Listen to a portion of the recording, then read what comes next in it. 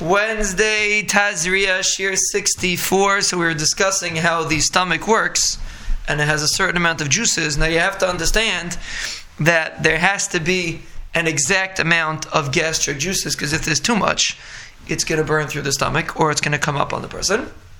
And if it's too little, it won't digest properly. So there is a sensor that regulates the exact amount of juices that are in the stomach. And the Ben Shalom planted that in there to make sure that it works to the exact detail that it's supposed to work. So another fascinating point, every time a person eats something. When a person vomits, how does that work? Why does it? So usually the reason why a person vomits is because he ate, let's say, something spoiled or something that's not healthy. So then, and it's amazing, how does the food come back up? The sensors in the stomach send messages to the brain to force the food back up. The stomach pushes the food back up the esophagus and out. That's how a person vomits. So we say, ugh, horrible, but really it's a nice min hashamayim. When a person vomits for whatever reason, a person has to vomit.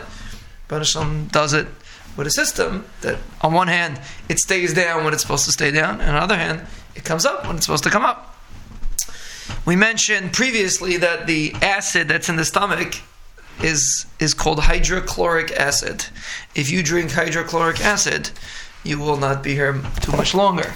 But still, the Rebbeinu Shalom has that this poisons in the stomach itself, and you don't die from it. It's an amazing thing. The Rebbeinu Shalom does it in many areas. We actually discussed it today.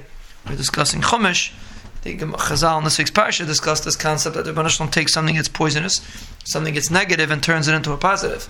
So the Rebbeinu Shalom could have made a different kind of thing to digest the food, but he specifically took something that's poisonous, that if it would come down your stomach and be digested by the stomach, a person would die from it. But because it's in the stomach, and it digests in the stomach, and the stomach uses it to digest, it's not poisonous.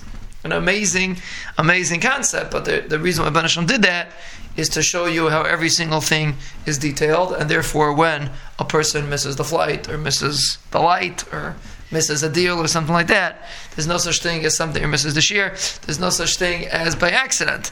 It's the Rebbeinu Shalom, unless he chose not to. But if he was an Einus, that is the Rebbeinu Shalom. So then a person should realize that every single thing is detailed, dictated by the Rebbeinu Shalom, especially Rachmana litzlan there's an Eis Tzara. When something happens, and Eretz Yisrael, a person says, oh, the Arabs did this, did that, has nothing to do with the Arabs, doesn't do anything, has nothing to do with the Ben Shalom. Why the Ben Shalom did it is a discussion for itself, but to get angry at the Arabs is very, very silly.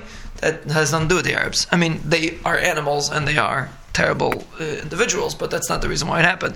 It wouldn't have happened if the Ben Shalom would not have wanted it to happen. So that's the way when a person sees how every single thing has to be perfectly synchronized in order for your stomach to operate. So when you see something that seems to be unsynchronized, you tell yourself that it is exactly synchronized, and Ben Shalom set it up purposely like that, and we just don't understand why. But there's nothing wild, there's nothing out of control, there's nothing that slipped by HaKadosh Baruch Hu's hand.